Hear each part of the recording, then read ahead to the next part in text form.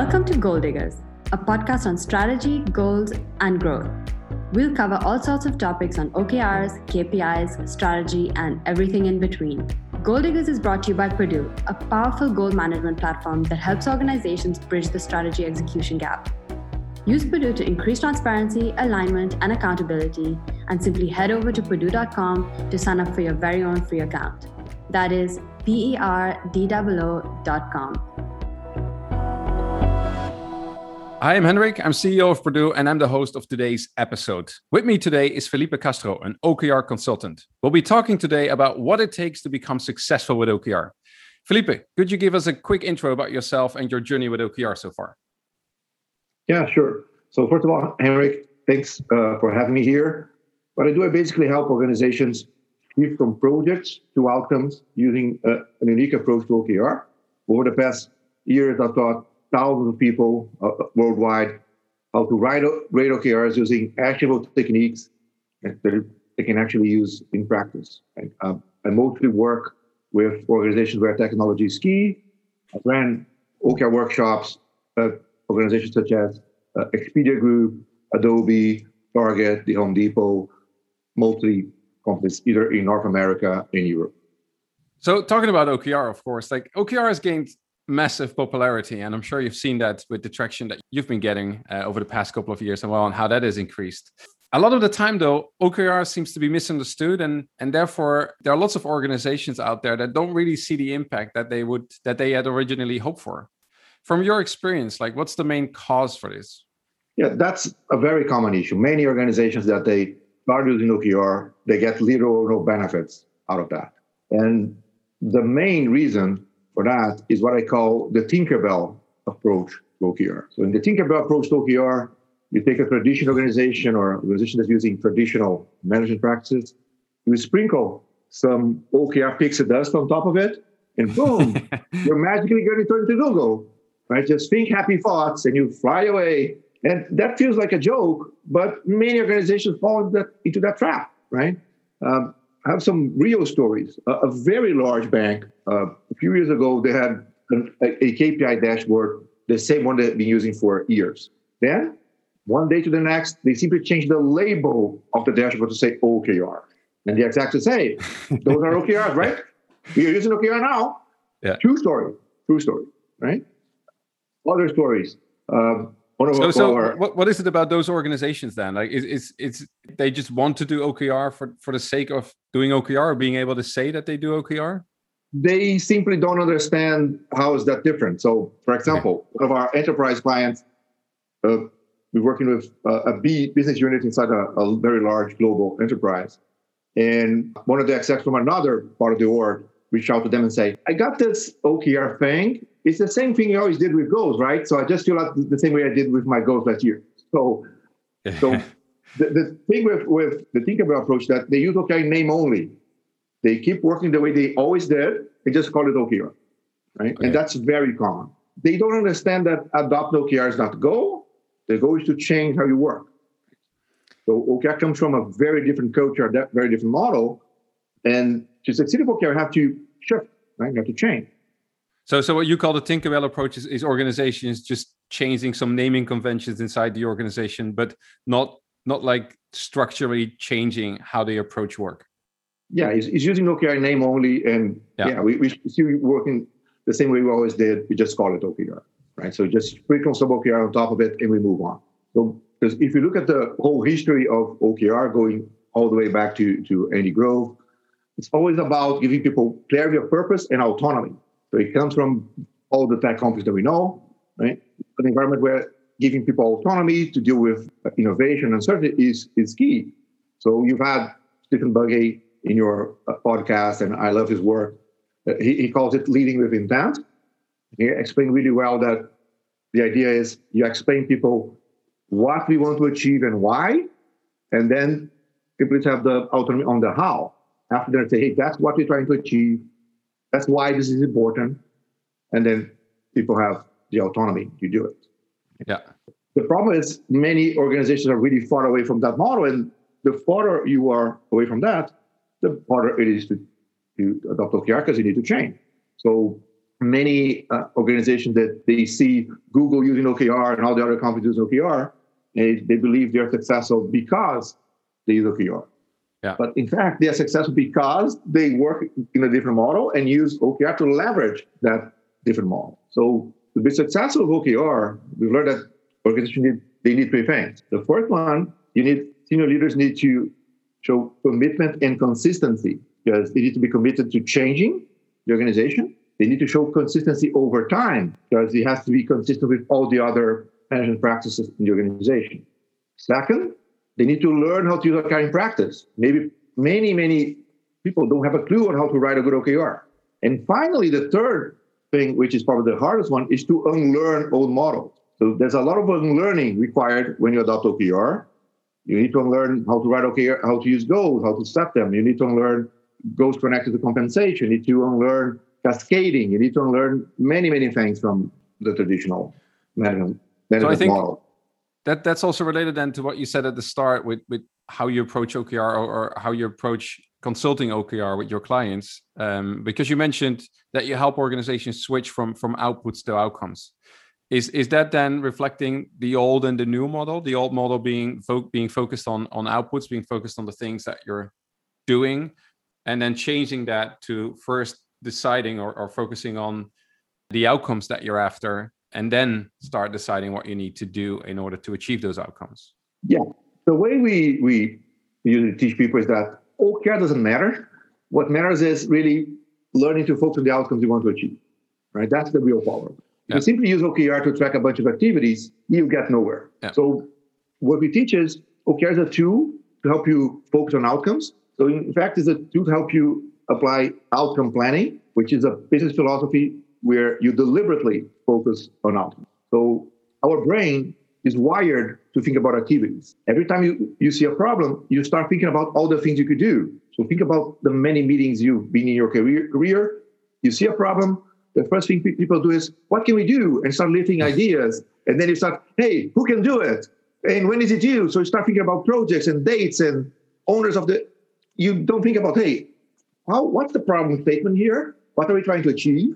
How do we know if we actually achieved it, right? So the most concise definition of outcome planning comes from Stephen Covey. Begin with the end in mind. Yeah. So that you begin by deciding what you want to achieve and why you want to do that. And only that after you start thinking about how we're going to achieve it. That's from Stephen Covey from the book, The 7 Habits of Highly Effective People. Yeah. You mentioned something interesting, which I quickly wrote down, and that is that the human brain is wired to focus on activities. Like I've also tried to think where this is coming from. And I thought that people find it very comfortable to focus on activities because the only measurement of success there is completion of your tasks. And that's fully within your control. Whereas it might be a lot scarier to focus on the outcomes that you're intended to achieve, because it might be that the things that you're completing are not achieving the desired results, which means you have to go back and figure out why that is the case, what else you should try to influence these results. So I think it's a lot harder and therefore a bit scarier to focus on the outcomes instead of focusing on the activities. Or how do you see this? Where do you think this is? Where is that coming from? That we're all so naturally focused on tasks, activities, everything that we need to do. Yeah, there are different reasons for it. One of them is, yes, it's scarier because when you focus on activities, you can say, hey, I delivered the project. It's not my fault, right? That's definitely one reason for many people. But even people who are used to focus on outcomes, like salespeople, when you stop thinking, they think about the sales quota, they think in outcomes, but after that it's projects. So they also tend to think about projects, right? So what happens is there's a lot of scientific studies that show that our brain, we tend to think about the information which is readily available. So meaning the first thing you think about, which is the fastest thing that you can think about, is usually an activity. Because defining a metric for something you never measured before takes a while. Thinking about a project takes a second, okay? So thinking about activity has the huge advantage of giving the feeling of progress. Yeah, we're moving forward. Yeah, we're defining an action plan. We have the dates, and that's it. But you still don't know what you're trying to achieve. Yeah, you're right. It's a lot easier. I mean, everybody can sit down right now and decide and create a list of tasks that they need to complete today, this week. And starting with the end in mind, you need to think a bit further ahead, which is probably also a bit more complicated. And one other thing you mentioned. So you mentioned three things that are really important to succeed with OKR. One we just talked about, that is unlearning the old models. And a big part of that, or an important part of that, is learning to switch from thinking in terms of outputs towards learning to think in terms of outcomes. Mm-hmm. You said that you need to learn how to use OKR in practice. That's also complicated, of course. But the first thing that you mentioned was commitment and consistency from senior leaders. I mean, it's clear that you mentioned that that's important, but just how important is that? Have you seen OKR succeed coming bottom up within the organization? So like a few people inside a team or one particular team starting with OKRs and then spreading throughout the organization? Or is that just Is that senior leadership buy-in just mandatory for every organization to succeed with OKR? The minimum thing that you need a leader that's willing to shield the team from the old way, right? So I've seen grassroots adopting OKR succeeding in the longer term, but there's always a leader that's shielding, hey, you can work in this new way. Because what never works is, the team is trying to do grassroots adoption of OKR, they're trying to change, they're trying to focus on outcomes. But the leaders are saying, no, you need to ship that thing next week. So stop thinking about that. Okay? So I work with many organizations where the team is trying to use OKR, they're trying to focus on outcomes, but they have so many deadlines, they have so many things to ship, regardless if they work or not, regardless if they make a difference or not, then eventually all the bottoms-up adoption dies out.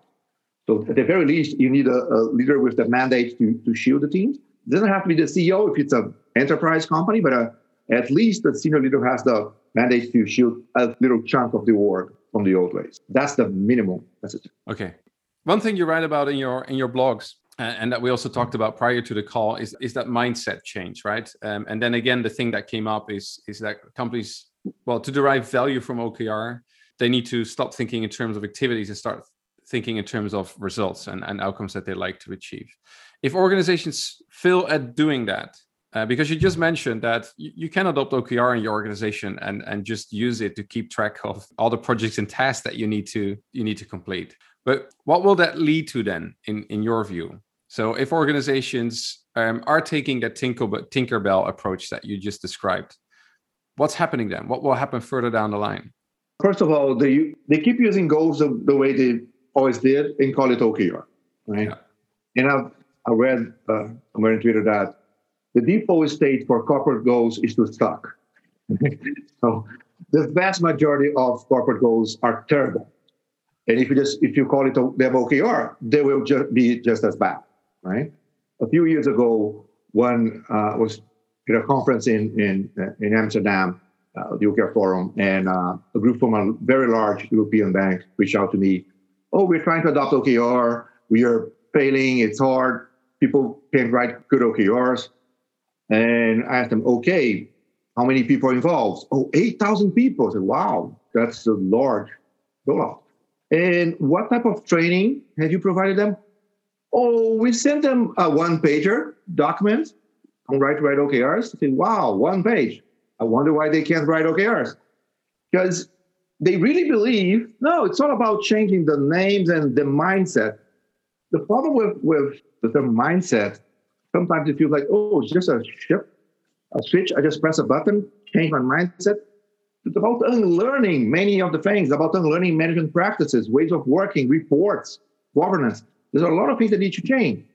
As for example, if you suddenly tell everyone at Purdue, no, we need to focus on outcomes, etc.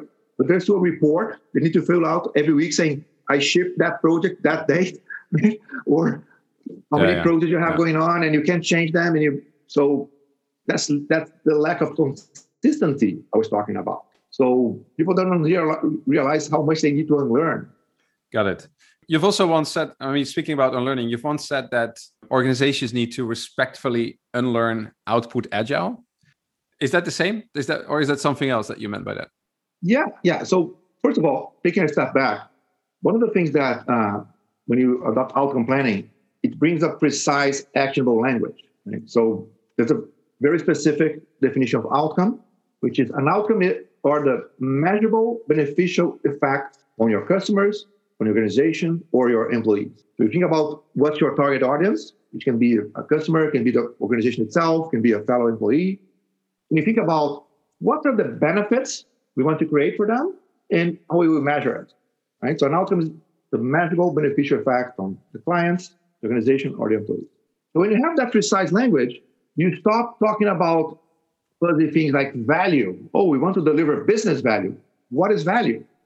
Value is fuzzy, ambiguous. Nobody has a clear understanding of what it is. People often confuse it with revenue. So when you change and start using that outcome language, that precise language from outcome planning, you change the conversation. So you start talking about, okay, what's the benefit we want to create here? How will we measure it? So all about making a difference. It's not about shipping more stuff. It's about making a difference. So that's the first concept, the first item of the language, right? The second one is activities. Activities are what you do. Projects, programs, initiatives, tasks, epics, user stories. Everything that you do under that big umbrella of activities. Okay? And that's, most people get it after 5 seconds when you explained it to them. Okay, that's easy. And then we usually tell people, okay, a key result has to be measurable. And I often refer to the famous quote from Marissa Mayer, VP of product from Google. If it doesn't have a number, it's not a key result, right? That's a very easy path to make a distinction between an activity and key result. That's the bare minimum. But the problem is we tend to measure what's easy to measure and not what we should measure. And the easier thing to measure is counting how many activities you did, right? And that's the definition of output. Right? The dictionary definition of output is the amount of something produced. So we did 3 podcasts. Yay!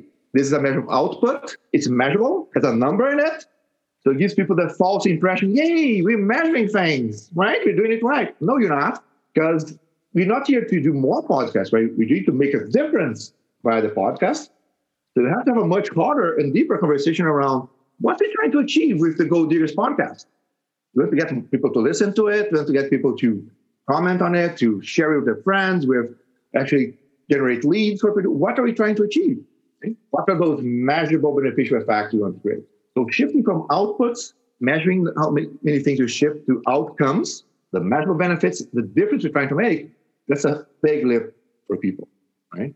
Because most organizations, if you check their strategic goals, it's usually projects, lots of output metrics, and very, very few things that are not revenue, surveys, or things like that. So things that are very easy to measure, right? I'm pretty sure that if you go to Purdue and take a list of most of the clients that use your software, you see mostly financials and surveys, right? Things like customer satisfaction, employee satisfaction.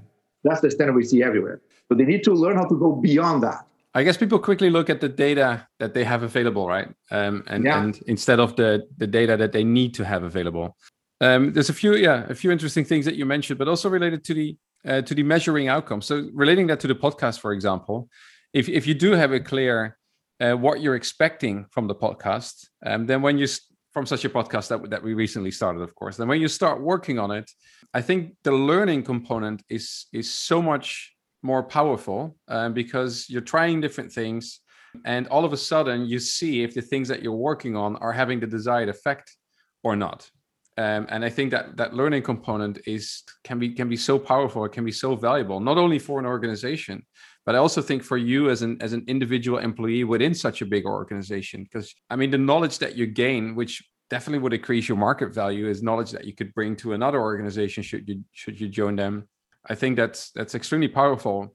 And once you're into it, I think it can be very addictive, it can be very exciting, right? To see that the things that you're working on, the things that you're doing are actually having a measurable impact on the organization, however you call it. I like what you said about value, it being still a very vague term, even though I've been using that term myself a lot as well. Yeah, so you mentioned the second thing, which is probably the most important, which is giving people purpose, right? Yeah. When you say, why are we doing this? And how we measure it, giving that feedback loop is crucial. So one of the things we need to learn is that measurement is not bad. Measurement is not about punishing people if they don't achieve it. Measurement can be about, hey, those are our ambitions, and this is our purpose. This is how we can feel progress, right? This is how people get feedback and say, yeah, what we're doing is working. it can be a really powerful thing when you use measurement for the right things in a positive way. Or perhaps that's the difference between management and leadership. That what you're describing, that's probably true leadership, what true leadership is about, whereas the other side of that is more what people would call management, perhaps. Yeah, it's one of the things we need to unlearn is the idea of the sticks and carrots approach. So it's all about punishing or rewards, where people don't have intrinsic motivation, right? And there's a lot of science that shows that people have intrinsic motivation when they have a clear purpose, they understand the why, right? So giving people purpose is a core component of OKR and outcome planning. Okay? People love knowing, hey, what I'm doing is making a difference, right? We're more creative, more engaged, more satisfied, with increased employee retention. There are several benefits of giving people purpose, right? And actually, people are demanding that. So if you want to attract and retain talent, giving people purpose is crucial. So we need to learn some of the old things. And one of the challenges with when we say you need to measure things is that most of us, we have a very bad history with measurement. You think about the first time you see measurement is a teacher grading you a test, right? And you see, oh, you did that wrong, Henrik, and you did that wrong, and you get a grade. So you basically, the school teaches us that measurement is about showing us when we are wrong. So it's a bad thing. Instead of showing, hey, measurement can be, hey, this is what you learned, this is how you evolved, right? So it can be a very good thing. So you can compare, say, bad measurement or measurement for punishment with how most people react positively with sport scores, right? A score in a game is a measurement, but everybody is motivated by it, right? Yeah, we're winning. We can't do that. That's the way you should use measurement. It's not about, hey, Henrik, you missed 3 points here in your test and now you're done and then you have to go to whatever, right? So it's a huge lift for organizations, right? And leaders that are successful in adopting OKR, they create that safe environment, right? Where people understand, yeah, those are just our ambitions. We're not expecting to achieve every single one of them, right? We're dealing with uncertainty here. So building that safe environment where people know they can try different things and be more aspirational is crucial. So that's part of the role that leaders play in this environment. Yeah. So, and if you track people, you have to ship the thing. There's a deadline. Think about that term, deadline. The origin of that term is the U.S. Civil War. There was a prisoner camp. I never thought about it this way, but now that you say it like this, that's a true story. The origin of the term is during the U.S. Civil War. They had a prisoner camp, and they drew a line in the sand, and they say, "This is the deadline. If you cross it, you're dead." So that's where the term deadline comes from. So if you want to motivate people saying, "Oh, that's the deadline," maybe not the best way to get people to be ambitious, aspirational, right? Sure. Innovative, right? So changing the language is important. So I've seen many organizations start calling OKRs. No, those are our ambitions. Those are not necessarily our goals, but we are really committed to those ambitions. So we want to move forward. We take it serious, right? But it's not a goal in the traditional sense, even though, of course, OKR is a goal framework, right? It falls under the general umbrella of goals. But in many organizations, goals have such a bad reputation. If you say goals, people freak out, right? Because they've been punished so many times, they've been burned by using corporate goals. So again, going back to the underlying theme, there's a lot of learning around being successful with OKR. Yeah. Related to that unlearning, is there like a piece of advice that you have for our listeners? Is there anything that they can do themselves or that they should be doing in order to help them with that unlearning? Yeah, I think we skipped the part on output agile, right? We should go back to that. So the idea is agile as a movement is an extremely powerful thing. They change the world. But the problem that we're trying to solve is how do we ship better software, right? So it's about shipping things. Yeah. And if you think about the concept of output, right? The amount of things that you ship, how many things you did. And you think about most of the metrics used in the Azure world is about number of points that you ship. It's about velocity, how many things you ship. It's about the definition of done. Right? So is that what Agile is about? Is that more focused on how you're delivering outputs, or how would you define Agile? Yeah. So the idea is, first of all, delivering activities is very important, right? So the way I explain people is that since our brain tends to think about activities, we need to learn how to manage separate buckets. So you keep your activities in one bucket, you keep your objectives and key results in separate buckets, right? So you ship things, you measure OKR, right? OKR gives you the feedback if the activity made a difference or not, right? So if you do one thing, you measure it. Oh, if it's working, you do more of it, right? If it's not working, you do something else. That's the idea. So Agile helps you ship things, ship your activities. It's an extremely important thing. Okay? But most of the language that people use in Agile is around output, right? So that's the bit we need to unlearn. So things like measuring the number of points that you ship, measuring velocity, measuring the concept of definition of done. Do we need the definition of done or definition of success? Because if I ship half the thing I expected, but I move the metric, maybe it's fine, right? So if we focus on what we want to achieve and not on just a task list, we need to unlearn many of the concepts from Agile. And the way many people teach Agile is you have the stakeholders, they decide what to do, they hand out to the teams put in the backlog, and they do it. So you can still use Agile. People use Scrum and Kanban and Agile frameworks, but a big change from telling people, hey, this is what we need to achieve, this is the why, this is important, and now the team has the autonomy on the how. So they can come up with ideas, they figure out what should be built. So this is then how Agile and OKR complement each other. Yeah. Every single one of my clients, they use some form of Agile frameworks, of course. Yeah. But we change the way they use it. So I'm learning parts of the output focus of Agile. So one example of that output Agile approach. The title of the book by one of the co-creators of Scrum is Twice the Work in Half the Time. So about shipping more things faster versus making a difference. Yeah. So twice the work in half the time is an output measure, right? I'm shipping more things. It's not about, are we doing the right things? Are we actually making a difference? What's the outcome we're trying to achieve? So if you ship, say, twice the software in half the time, but nobody uses it, so what, right?